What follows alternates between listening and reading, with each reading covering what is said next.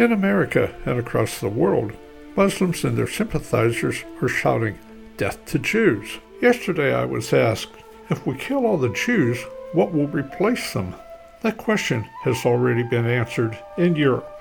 During the Holocaust, Europe gave up its Jewish population.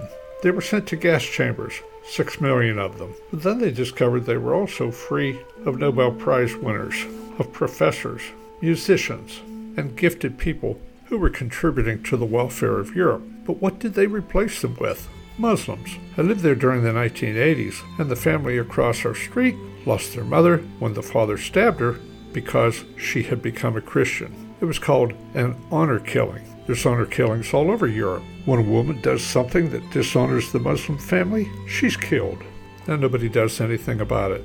Great trade, Europe. Sponsored by the Kaler Group Wealth Management in Lynchburg, Virginia.